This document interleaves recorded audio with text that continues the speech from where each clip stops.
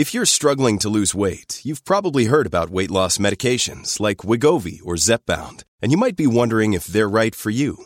Meet PlushCare, a leading telehealth provider with doctors who are there for you day and night to partner with you in your weight loss journey.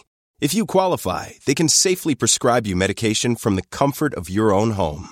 To get started, visit plushcare.com/weight-loss. That's plushcare.com/weight-loss. plushcare.com/weight-loss. Hey, this is Dr. Drew, and you were listening to This Life with Bob Forrest and Dr. Drew. Here we are.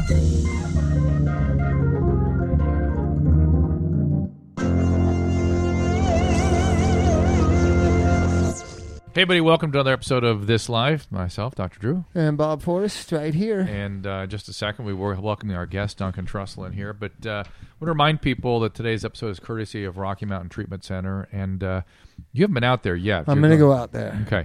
And so he will be reporting in detail. He's going to go in there with a microscope. Well, that's what we want to do, right? We want to be consultants and go out and help rehabs become more standardized. Sure. Well, so I've been talking to these folks, and the reason we accepted them as a sponsor is they are old school recovery. I mean, everybody there. It was like literally like I felt like I'd been lost in the woods, and I came out and everyone spoke my language. Yeah. They understood what I was talking about.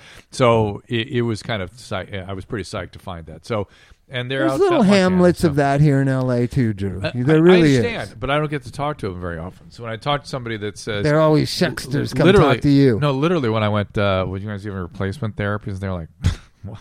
Why would we do that? we talk about recovery. We do CBT. We do DBT. We give psychotherapy. We have groups. We help people heal. We're not worrying about replacement therapies.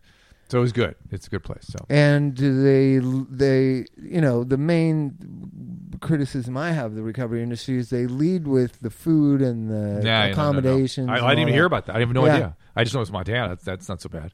So, I love Montana. Well, you'll tell me. You'll find it. You'll go investigate deeply. I'm looking forward to it. So let me introduce our guest. Our guest is Duncan Trussell. Duncan is a good friend. He's a super interesting guy that I was dying to have you meet Bob because I just think it'd be an interesting conversation between you two. And as usual, I'm sure there'll be more common than not, in common than discord. Ram Dass. I know Ram Dass. Well, let's start there. Yeah? Let's start there. Cool. Start with that. Great. So wait, let's you got your podcast. Yes. Let's go ahead and pitch that. It's the Duncan Trussell Family Hour, and it's on iTunes. I've been on a couple of those. It's yes, fun as you hell. have. And you're a great guest. Fred Stoller's done it with us. Yes, and that was a blast. Fred was funny. He wants to do another. Poor Fred's got an infection in his leg right now. Oh, no. Been getting him through that all weekend. But he's going to be fine. I should have talked to him today. I didn't talk to him. You talked to him? No. I'm talking to my wife. So, Duncan, Ram Dass, let's start with that. Ram Dass, I've gone to a couple of things that he's done at the Self-Realization Fellowship in Malibu. Oh, cool. Whatever it is on Pacific Palisades. Yeah. You notice that one of the things I'm very antisocial is what Dr. Drew calls me. That's a technical term. I'm just a very questioning, kind of cautious guy. Don't ask him to do something or follow a rule. Oh, good. It won't happen. So, yeah, that's smart. So I was going to Self-Realization. I was a member of Self-Realization Fellowship about 10 years ago. Very, very much thought, oh my gosh, this is the way at least some religion should be. Sure. Till I was walking out one Sunday and I looked at the parking lot.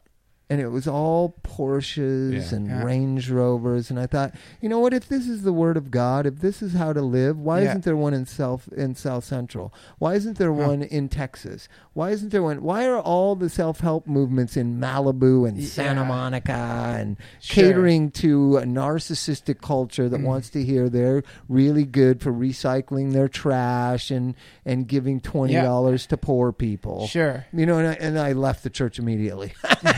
Have you ever? That's hilarious. That's it. Have you ever read the Screw Tape Letters by C.S. Lewis? Yes. Oh, yeah. So it's fantastic.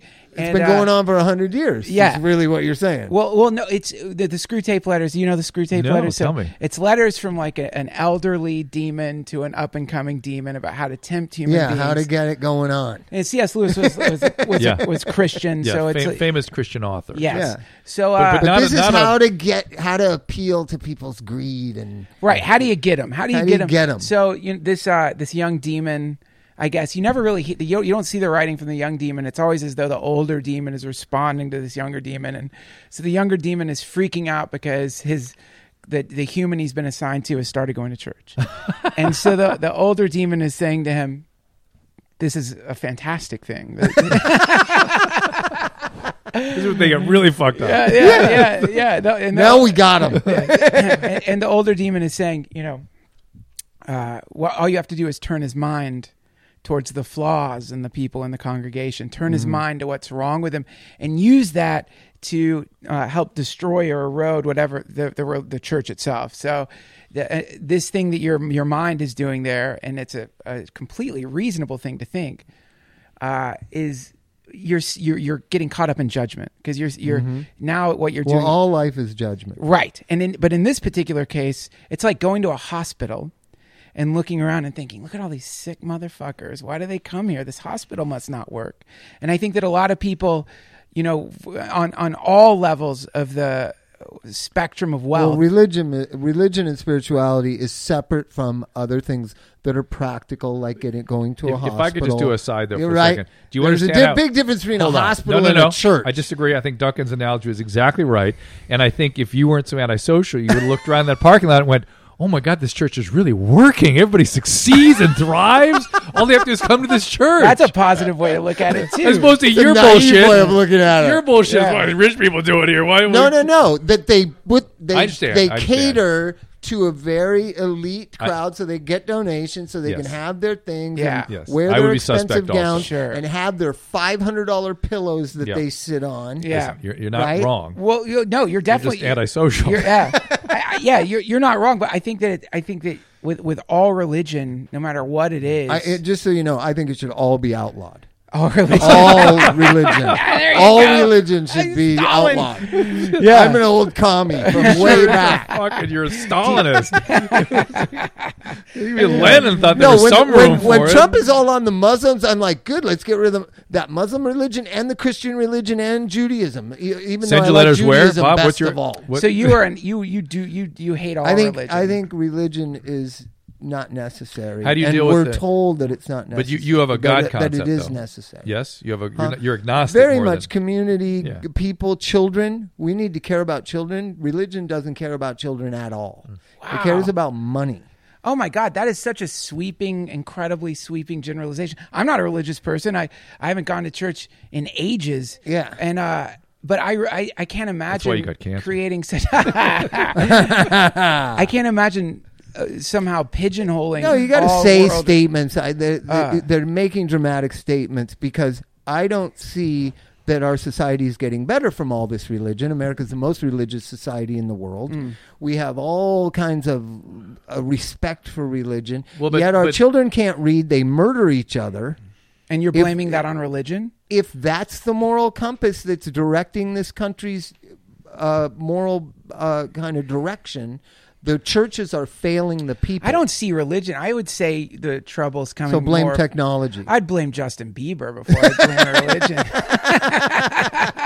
Then now you're getting my kind of talking. I could blame Justin's got a little part of this. No, I would blame hip hop, rap music, Disney. I mean, why not start with Disney if you really want to look at what the needle that's going into the zeitgeist, or what's filling up the paradigm with the symbols. I'd say that you're looking more at Mickey Mouse and or sort of like look at Frozen, for example. My nephew just came to visit. It's amazing to have a nephew and to be an uncle. And he'd start wigging out.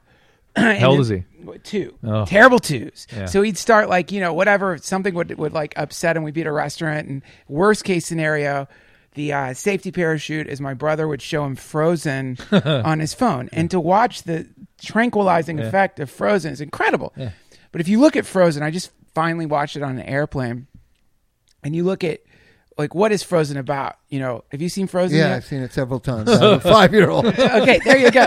So it's like probably 100 times. It's an innocuous thing if it's on the surface, but then when you really look at what you have there, and this should appeal to the communist side of you, you have a very wealthy family. It's accepted that they're a super wealthy family. It's accepted, and it's okay. It reinforces that, right? Have and have not. That, yeah. So that to me is far more nefarious than religion, which is such a broad term anyway, because there's so many different sects and denominations and you've got what's it called? The Universal Church. What's that? Yeah. The Unitarian Universalists who sort of have this broad spectrum of POVs.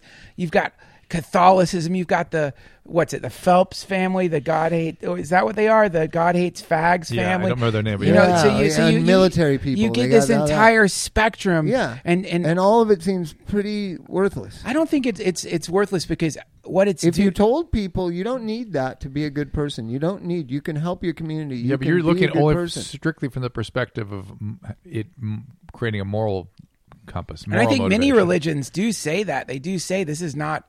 There's nothing essential in this. It's just something that is allowing you to be around a community of people who generally have something in common. Who generally it is to divide and identify people who don't. Most agree churches with you. I've been to, it seems like what people have in common is they're trying to find out ways to explore themselves spiritually with a group of people who are wanting to improve themselves. I have been. I guess when I was younger, much, much younger, I have been in like a typical, hardcore religious environment where it does seem to be a lot of judgment and darkness there. But usually when you get around, depending on the church, like that's people. You're talking about you're talking my language. But you're talking about people are religion assumes that people are inherently evil. Certain religions. Oh no, I don't. That's not true. That's certainly all Judeo-Christian religions. Certainly that man is evil. Not Buddhism. But he comes from sort of Eastern perspective. You're just saying religion. But Buddhism is life is suffering. You mean very similar and negative. But that's not saying all people are evil. Life is beautiful and exciting too. Buddhism starts with life is suffering, but then it says the cause of suffering is attachment. Yeah. So do you know who Shenzhen Young is? No, I don't. Okay, so he's the one I was a Buddhist for years, and I studied and I meditated and I went to retreats and I did all that kind of stuff. And it's illogical or unreasonable, me born a Western mind, to think that I even want non-attachment. Right. I don't. We are like you said, Disney taught me before I even had consciousness to have attachment. So I'm setting myself up for either deluding myself that I really don't want attachment to my children, to my community, I see what you're saying. So why am I doing something that the ultimate goal of it is to have something I don't want? Well, the term, so the word, it's so easy in semantics of these things. So attachment, yeah, I get what you're saying. So people hear non-attachment and they think that some people see it, and I'm not saying you do, but some people see it as a kind of Vulcan-esque approach to the world where you're detached and therefore there's this kind of passionless emptiness, this all-pervading nothingness where you aren't falling in love, you're not experiencing. I found it very competitive. Buddhism. What's that? I found Buddhism very competitive. Again, this is it's what kind of Buddhism. Zen.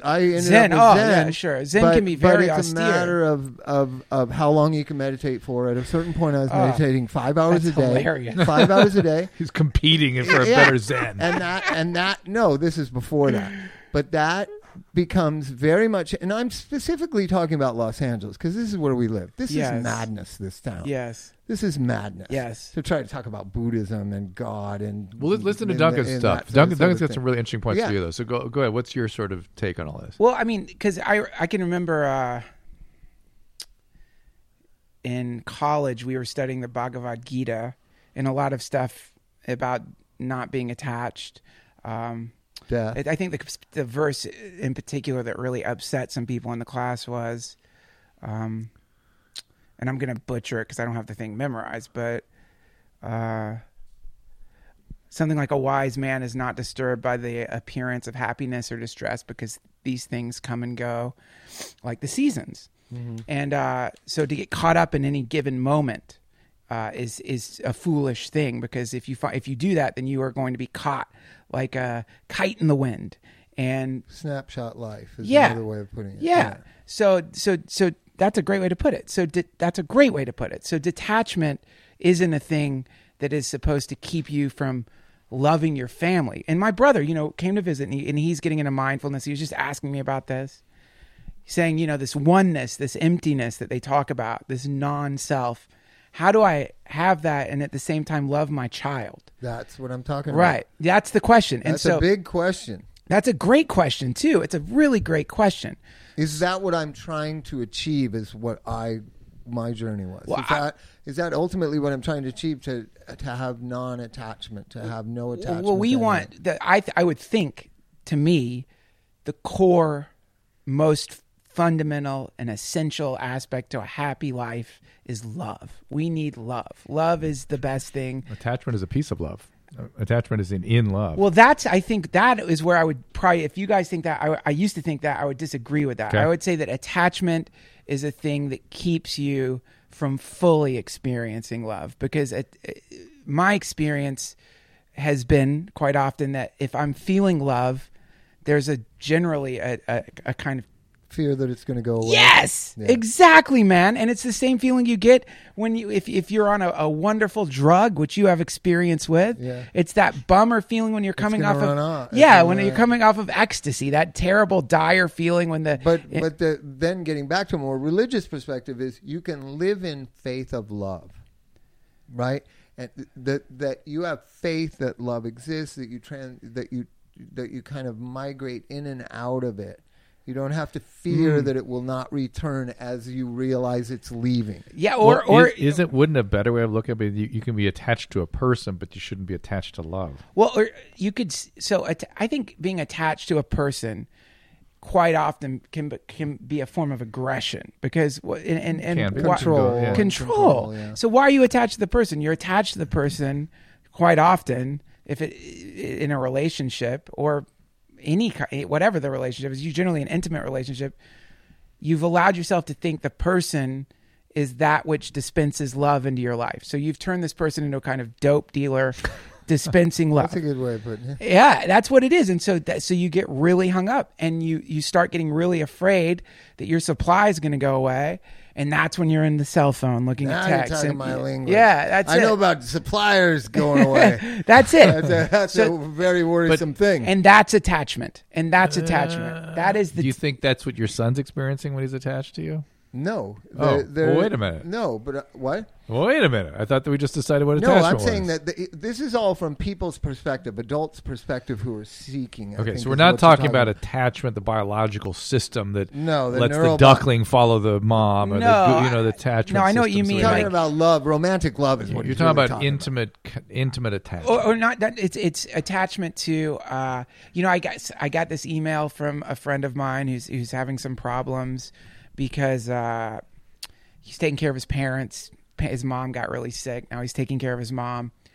And 90% of the day is spent taking care of his mom. And it's a very, very stressful place to get into. Mm-hmm. But part of the stress was coming from his perception that this is going to last forever. I'm going to be taking care of my mom for forever. Right. And so that's the other way attachment works, is some situation emerges into your life. You get sick. You're out of money. Your business isn't doing so well. And you begin to think, this is going to last forever. It's never going to get better. And this is attachment too. And this is why the word for attachment is translated not just to attachment, to clinging. So it's a clinginess. So that's, I know where you're going with it. So my thing is, I'm everything and nothing. Right, so I went for 5 years with Buddhism. I was raised Catholic. What's the psychiatrist that was in the concentration camp? The Jewish. This is Viktor Frankl. It sounds like Frankl. Yeah, the man's search for meaning. Yeah. So we all agree that's Frankl stuff, right? Well, that is. You're talking about logos therapy, I think is what he called it. Yeah, well, he had some weird ideas, but he experienced of like everything. You can tolerate anything. Everything passes. Right. Well, this is and that is. And you can become anything. That's what he was saying. In the concentration camp, you have no idea of who you could become in order to survive. Oh yeah, right. Yeah. So he became the person who picks who's sick and who should go and who stays. It's kind of. I don't think it's something you ever get over. Yeah. Right. But How could you? So what I'm saying is, you take in all this information like we go to school. It's like spiritual school. Yes. And then you integrate and make something make sense to you, and it only needs to make sense to you. Yes. That's what I've done. That's for sure. And so I learned a lot of things from Buddhism, a lot of things from Catholicism. Once you're free of things, you can like really be. So here's the thing. before enlightenment, chop wood, carry water. After enlightenment, chop wood, carry water. We don't know about chopping wood and carrying water in the society of how important it is to absolutely. do your job well, to raise your children being in well, the moment, to do excellently, to be in the moment. Yes, that sort of thing. Whether it's AA or Buddhism or Catholicism, it gets all of those things get too caught up in dogma. And I just want to be free and chop wood, carry water. Love it. And mostly focus on children because I have to deal with adult drug addicts and they're so difficult. Yeah. So I've been able to but so much of what you're seeing in those adults is because of childhood injuries. Poor childhood. Yeah. So I just mostly focus on children the last 5, 10, 6 years. Child issues. I don't fundraise for drug programs anymore. Right. No Kid Hungry. Children's music school, things that involve children, because I do believe we can influence children in a positive way, even if their parents are fucked up. Yeah, I would hope so. That's really cool. So that's what you do. That's great, man. But I like to come on with the anti-religion thing. Sure, it's fun. Well, now wait. Let me do a quick thing. Let me take a quick break and we get back. Duncan takes this to another level. I want you to get into, okay? I'd like to introduce you all to our latest sponsor. It is the Rocky Mountain Treatment Center. They're in Montana. And if you've been listening to anything that Bob and I have been talking about over the years, you know that we're very particular about an addiction treatment. We don't take recommendations lightly, so we've looked into these guys pretty carefully. And the Rocky Mountain Treatment Center happens to be one I am able to recommend, and I'm happy to do so. They focus on individualized treatment of the patients, including their entire well-being based on a biopsychosocial model. That's what Bob and I have done for years and years. They don't just look at addiction. They look at the psychiatric issues, the psychological issues, the trauma issues, all aspects of the physical and mental health. And, of course, you've heard me stress the importance of this for long-term success. There's staying sober, but there's what I call real recovery, which is dealing with all the risk factors that set people up for bad addiction. They're in Great Falls, Montana. It's a 26-bed facility surrounded by amazing Montana landscape. Patients can have a range of recreational therapies, including equine therapy. For more information on Rocky Mountain Treatment Center, click on their banner on the thislifepodcast.com website or at drdrew.com, or visit their site at rocky.rehab. That is simply ROCKY.rehab.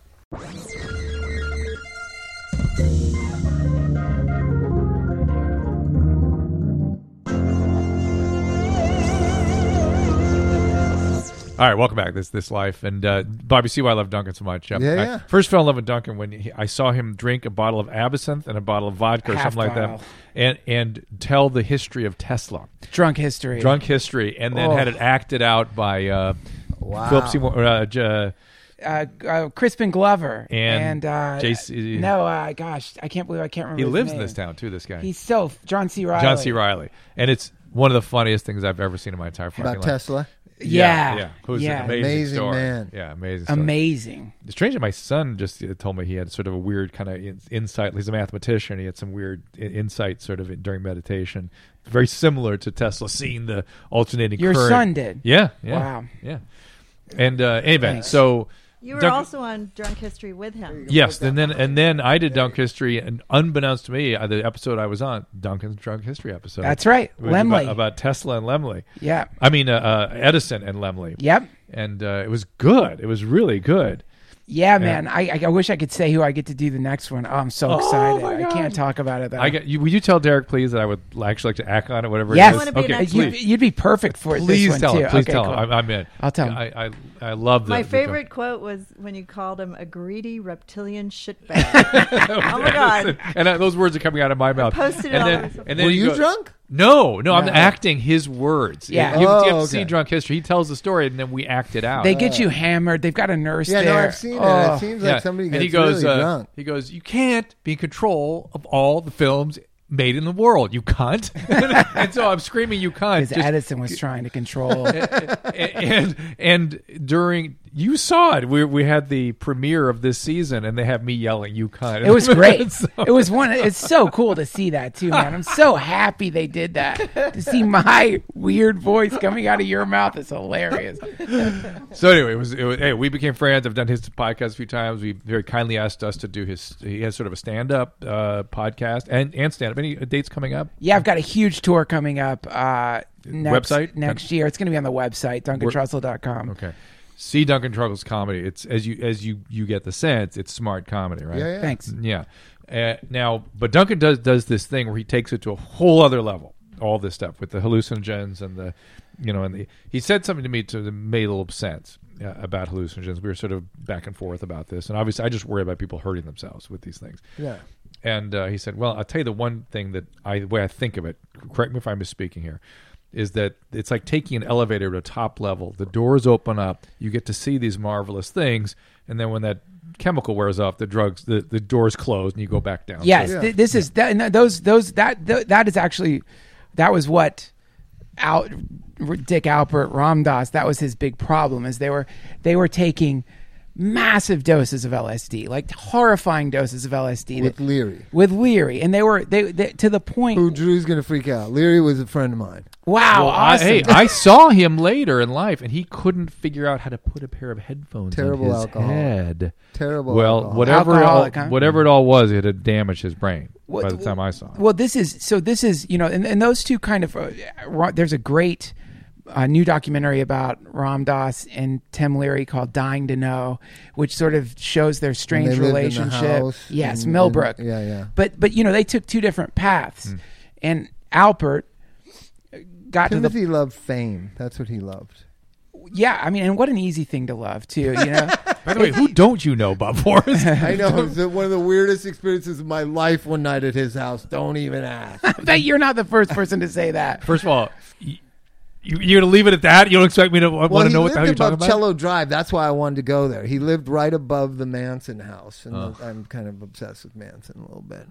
So everybody's wanted to go over there, and I just felt like, it's a bunch of celebrity ass-kissing bullshit. But then one night, a friend of mine was freaking out, had taken some of his drugs, which he thought was cocaine, and it was white powdered MDMA. Mescaline, rather. And this friend of mine, who's a very famous musician, was losing his mind. So I went over there, and for 5 hours around Tim's house, like walking my friend around, going to the backyard, and was Tim there? Yeah, he was there. Did he know what to do? He was not really, he was kind of. It was late at night. Oh, he was conked out. He didn't give a shit. And so, but the sense I always got about Timothy was he loved fame. He loved famous people. He's very, very much like a Mad Men type guy. Not like a spiritual guy like Ram Dass, more like a salesman type guy. Yeah, I don't know. He was a brilliant guy, and yes. He invented group therapy. He told me, which I think is true. One of my favorite stories. About him, when he was on trial, and this is before he got locked up. But he actually escaped from prison. That they got him to he got them to put him in a minimum security prison, and the way he did that is the test that they administered to figure out what prison to put him in. He created the test. Yeah, I'm sure. Yeah, so he was able to he knew the test, knew exactly the right answers to give to get into a prison that he could escape from. A lot of those Wexel, all the personality inventories and stuff. He was at Harvard. Was he at Stanford? Harvard? Yeah, Stanford. Harvard. Harvard. Yeah. So, but getting to that whole gang of people, what they did was, because I love the history of drugs, and I love drugs, and I love all the stories and whatever. Set and setting is very important to a hallucinogenic experience. And they didn't emphasize enough personal responsibility of set and setting right off the bat. So Kesey then goes nuts and gives it to anybody he can fuck, or Neil Cassidy. They just went around wanting to meet young girls. I mean, that's what the Kesey. Kesey, yeah. Who's that? That the One electric Kool-Aid acid test. Yeah. The electric Kool-Aid acid test. Yeah. That was really about free love and sex and the hedonism that comes on later. So it goes from Millbrook to that, in a matter of 4 years. Well, these were two.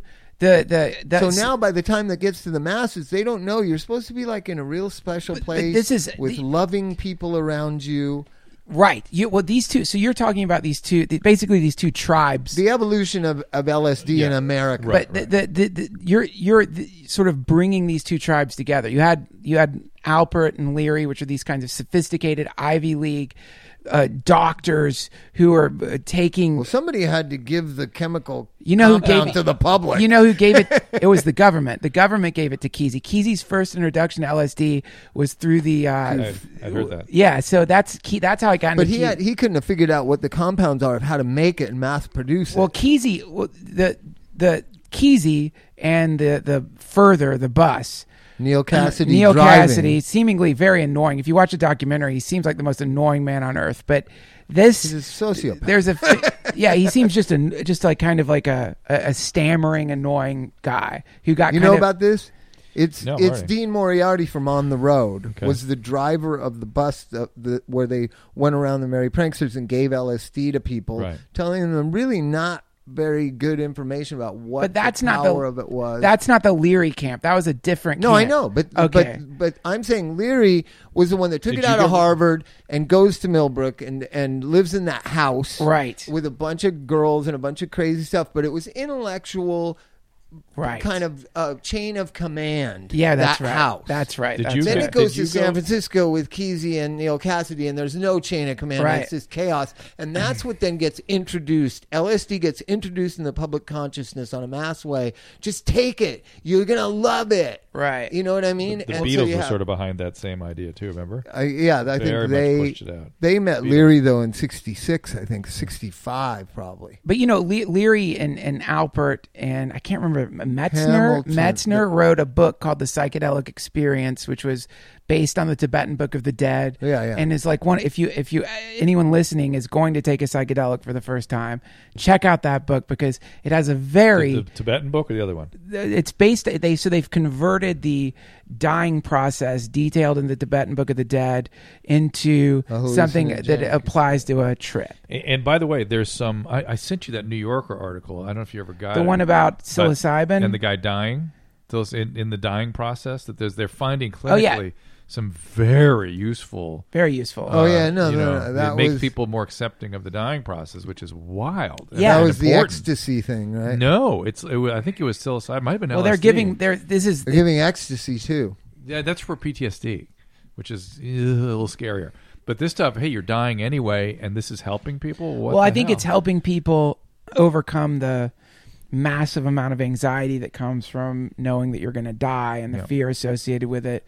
That's what it seems We to be. all know we're going to die. No, but somebody It's a with matter of, terminal like, when. cancer. I No, think no, it's no. something about having an actual date. Or, where We've you- actually both been through cancer, so we literally Yeah. like had our face to the mirror a little bit. With you this know thing. what? Yeah, it's quite anxiety provoking. Remember when Magic Johnson said, "I'm going to beat this," Yeah. and how we all thought, like, what a delusional Yeah. motherfucker. Yeah. Yeah. Well, Look what happened. Yeah, but that was There's the right something about the time. mind. No, and no, it's- that was timing. timing. There was nothing about his Timing. positive Dude, attitude. timing. Doctor. That's a doctor for you. Oh, They don't want to hear that hippie shit, If he man. thought he was going to die and it was a death sentence, I don't know that he.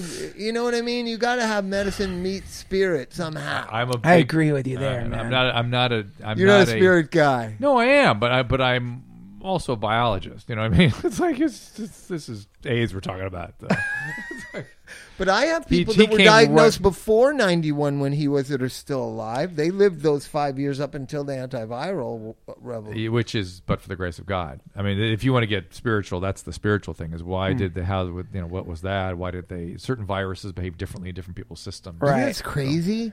There's people that I've known that have had HIV or AIDS or whatever you want to call it since it was called ARC in like 84. Nuts. That are Age still related complex. Yeah. Yeah. Nuts. And I hate to say it, Drew. This is going to sound crazy. They're all very much like Magic Johnson personalities. Like, I'm going to fucking do whatever it takes to survive this. And there was other friends of mine They're that got it. alcoholics? They like thought of it as a death. Are they sentence. alcoholics? Yeah. Well, the one I'm thinking of is yeah. You know, they're good survivors. Man. Oh, I'm not kidding. They're hardy. They're They're made up a certain way. That's fascinating. Yeah. You have such an interesting respect for alcoholics. I think that, and for drug addicts. I think that's such a beautiful thing. And I think that's why you're so good at treating them. And you do too, I can tell. There's something so sweet about that. And I think a lot of people, they think that you have a kind of, you're like a nemesis of the addict or something. Yeah, And like you're I'm the- I've never seen yeah. more of someone who's more of an ally, Yeah. someone who understands the psyche. So it's so interesting. Yeah, people think I'm the narc dude. I'm Yeah, like, don't that's do it. You're the guys." opposite of that. it's Yeah, bad, that I it's think that's bad. one of the great confusions about you is that you're somehow against it. Yeah. You have such a deep you're the most compassionate person I've ever met when it comes to people who are caught in that terrible tar pit. Yeah, and I'm sure you are too. We've never had a conversation. I know. Bob's antisocial. He doesn't care. I've never met somebody who knew so much, who also felt like I felt about addicts and about these subjects and about life, really. Yeah. And that alcoholics are the most interesting people, to tell you the truth. Right. From Alexander the Great on down to Churchill, to Jimi Hendrix, to John Lennon, whoever you want to say, to Ram Dass. Was Ram Dass an alcoholic? I don't think he was an alcoholic. Alan Watts was for sure. For sure. I don't think he was, and I don't think he had any was trying to hide that either. Alan Watts is? No. Oh my God! Oh my God! The guy. But he was really a great writer. He wrote a book about attachment called the something of selfishness, or what was it? Oh gosh, I know what you're talking about. Yeah, it was a really good book. He was a great lecturer, and what he did, he was shit-faced drunk a lot of the time. What he did that was brilliant. He avoided the guru route because he was someone who was just an incredible lecturer, and and you can go on YouTube and find all kinds of Alan Watts lectures. He talks about Taoism, Zen, Confucianism, but he got out of the guru trip by saying that he was a spiritual entertainer. So what that meant is he could drink up there. Interestingly enough, another very famous alcoholic guru is Chogyam Trungpa, who you should check him out. He's got a great documentary on Netflix called Crazy Wisdom. He was a apostate Tibetan Buddhist who has written one of the great books on Tibetan Buddhism called Cutting Through Spiritual Materialism, which actually I think you would like a lot. Yeah. But he would drink. What was the guy that moved to Santa Barbara that begins with a K, long name, who disavowed being a guru? I don't know. Wrote a bunch of books. He lived in Santa Barbara. I'm not sure. Anyway, I read some of his stuff, and then the Yogananda himself says one of the greatest things in the Diary of a Yogi. It's documented, where he does the American. He's told in a vision to go teach meditation to America. Yes, right.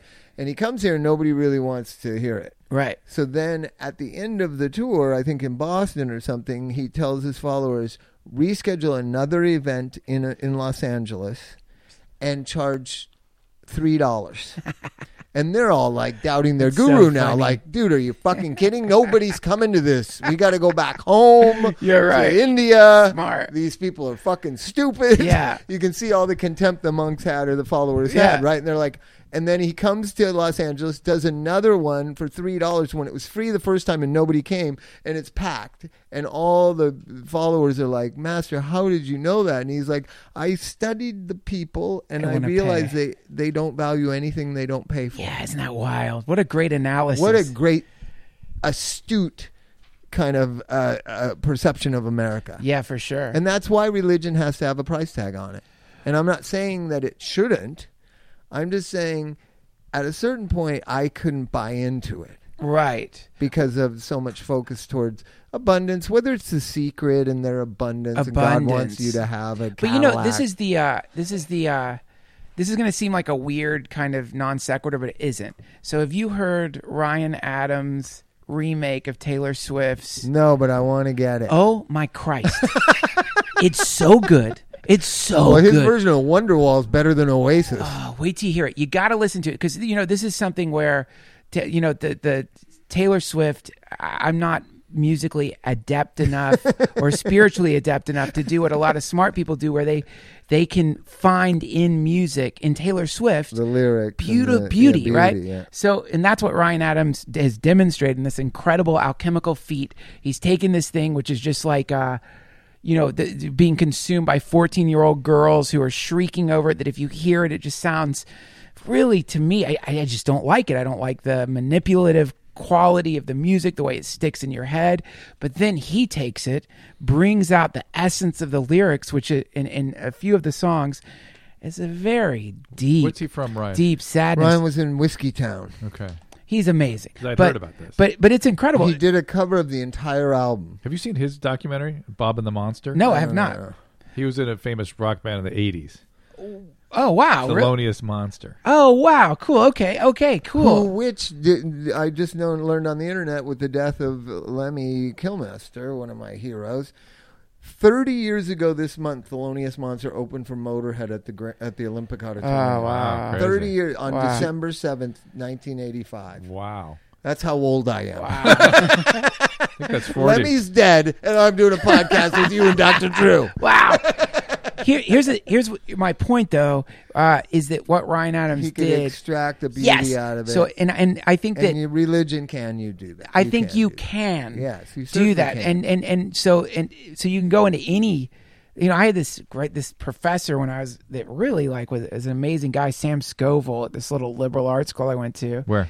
In Asheville, North Carolina, that's right. Warren Wilson I College. love Asheville. Beautiful that place. Down the gully where all the thrift stores are. It's amazing. So beautiful. Lexington Avenue is what you're thinking. Yeah, but it's so great. He one of the things he would say is that he could listen to fundamentalist Christian radio and extract wisdom from it and throw the rest away. Yeah. And that if the modality you want to get into, not just with religion, not just with music, but with all things, is to become a kind of phenomenological filter, so that what you're doing is you're taking the phenomena that doesn't appeal to you or is clearly skewed or wrong, throw it away, but that find inside of it, you'll find these veins of gold. And see, the reason why I was kind of doing that broad stroke of religion is because the Christian nation America is now focusing on what they don't like about the Quran. Yeah. And now they're going to demonize a religion. Yes. And it's not just Donald Trump. It's ruminating and really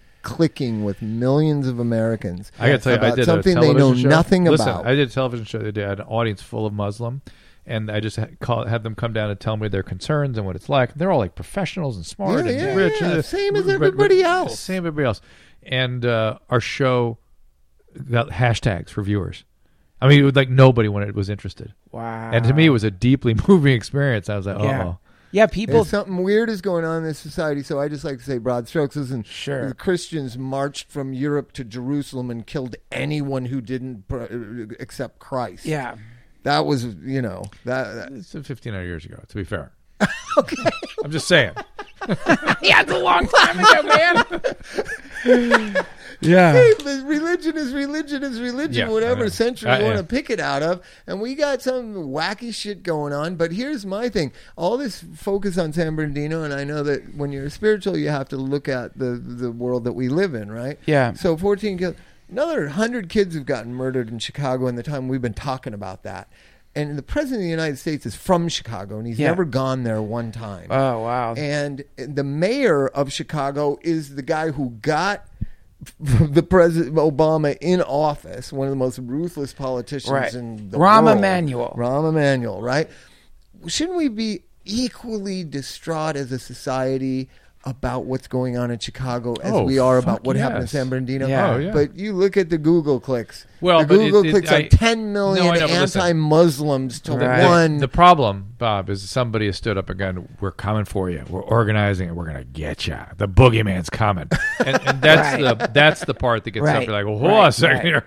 Yeah, as opposed to it's a disaster in Chicago. It's horrible. We got to do something about that. As opposed to who's coming? Are they going to bomb? Are they going to come to my house? I go, huh? And look how they dress. They wear like Mexican You would wrestler love outfits. this. So I had to fly 3 days after 9/11, and they had you meet in Lot C, and then you had to take a bus into the airport. Remember that? Yeah. The first weeks after 9/11. And I'm on this thing, and I'm pretty spiritually, knowledgeable. And there's these Sikhs on there, right? And this old lady goes, no. "Have they been checked? Have they been checked?" And these poor fucking Sikhs are like, "Jesus, we're not Muslim." Oh, poor Wow. Sikhs have got it rough right now. I know. Man. They do. Poor Sikhs. I know. They got it rough. Imagine if they dress like, with pockets on the sides and the socks like the Christians. Well, I'm going to bring you back to the hallucinogen thing, because Duncan has some really interesting ideas about hallucinogens versus should they be used, not used, and I just They should be used. Okay.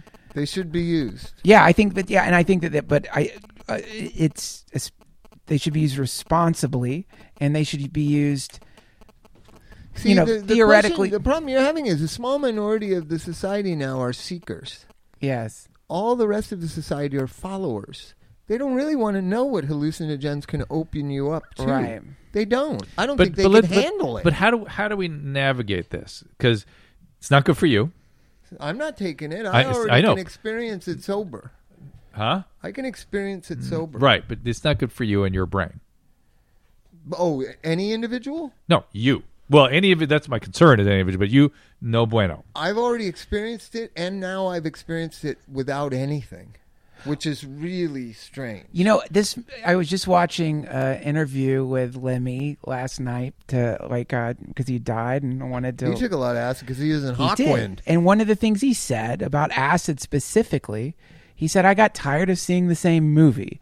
And with LSD and most hallucinogens, and this you sort of get the download, and once you've gotten the download, you get all this information, and then you need to apply that information to your life.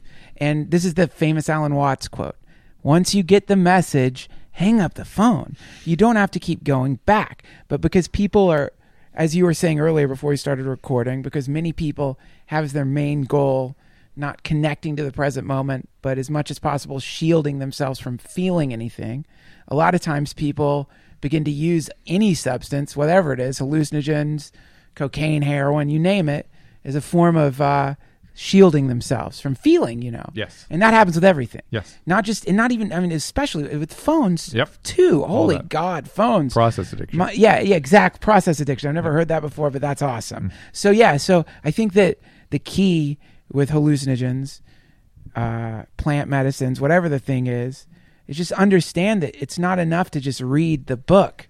And I think it is a form of book. I think it's a form of data storage in these substances. And see, that's not how most people are taking it nowadays. I think they're taking absolutely. They're taking it to get high. They're taking it. No, they're taking it to fix themselves. Yeah, right. But I take something. It's going to fix me. Same as people take heroin nowadays. Same as people take benzos. But fix me rather than me start to experience it out. We're actually running out of time. Shit. I know. We'll do another one. That's great. Fine. Yeah. I know. Just getting going here. You understand? But let me tell you my natural LSD story. Hold on. You wrap though around these ideas some religious ideas. Sure. So I'll let you finish with that because Bob started with fuck all religion. I'm gonna let you finish with how does religion help with reading the book. Well, okay. I'm gonna say religion again is a broad term. Yeah. But I'm going to say what do many religions have at their core? And many religions at their core have the concept that you can, in some form or another, cultivate love inside of you, and that this love is not dependent on any external phenomena, and that the delusion that this love is dependent on external phenomena is what is causing so much suffering, maybe in your life, but also in the world. And so plant medicines, psychedelics, can help you get underneath the great callus that you've built around the part of yourself that used to feel and realize that underneath the frozen ground of your heart, back to Disney films, there's still love down there. And and that once you connect to that and realize that underneath it all, that thing that you had when you were a kid, and which is what Albert Hoffman, when he talked about the first time he took a small dose of LSD before his massive dose made legendary on if you look at Bicycle Day, you'll know what I'm talking about. He said it made him feel like he was a kid playing in the woods again. Yep. And so that thing, and many people report this as feeling like a kid, is actually a feeling of being supported by a loving universe. And that is, to me, the point of anything at all, including all world religions, any psychedelic, anything at all. And I think that that is the X on the treasure map, and whatever gets you to that point is a wonderful thing.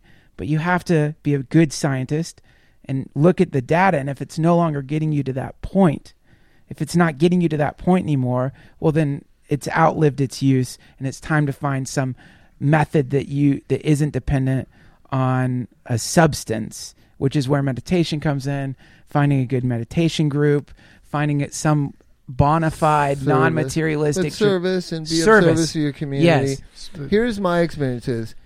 You know what walking with mindfulness is, right? Very slowly and feeling your feet on the ground. What I found spiritually pompous about that is that people only do that around other people at retreats. Sure. Right? And so I did it one night in Joshua Tree at my house, and I just started but I wasn't doing it on purpose. I was feeling my feet on the earth, on the ground. Yeah. And I walked outside and I looked up at the stars and I had a hallucinogenic experience that made me feel safe, a lack of fear, a lack of death, all those things. Sober, Drew. That's it. Flashback. No, it wasn't. Not a flashback. Or we're getting a CAT scan. No. Carlos Castaneda when he walked in his shoes that day. We're getting a CAT scan. You know what there was? A lack of technology. Yeah. Because I had no Wi-Fi, I had no cable TV. I was in the it's almost middle of like the desert. you were no deprivation. reception. And I was not around people. Yeah. For a couple of days, and I really felt like life is okay. Yeah, life man, is beautiful. That's it. You don't need these. This is the thing. A younger me, if you know how many stars are up in the fucking sky? No, I don't. It's amazing. That's a lot, man. All right, gentlemen, we will do this again. People like it. Write in. Where do they write in, Susan? There's a place to write in if they have further questions or topics they want. This DrDrew.com. I got to go to Malibu. What is it? It's a long drive. Contact DrDrew.com. And see, I knew you guys would. What a hit it. blast, man! Great chatting with you. I knew it'd be great. And I hope you all enjoyed it. You can wrap it up. We're gonna go. I'm going to Malibu. Drew's going. What are you going to eat? Dinner? Dinner, yeah. Okay, we're out of here. See you next time.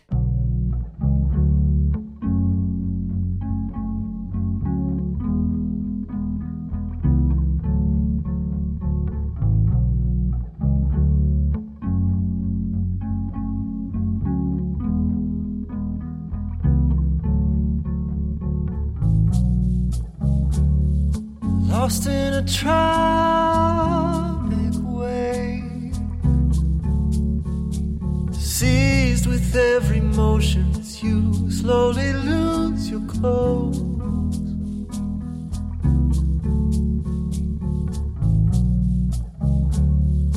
Wanting you every way, perfection in a blanket. Beaches of Mexico.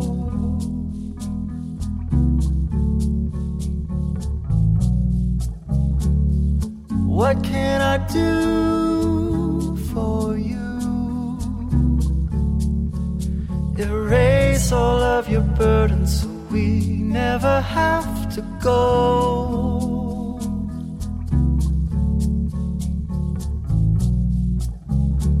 The sea, a seductive blue. Only she can reach us on the beaches of Mexico. Oh, you give in to me, I give in to you. Here, so near and free, just gazing at you. Oh, on the beaches of Mexico.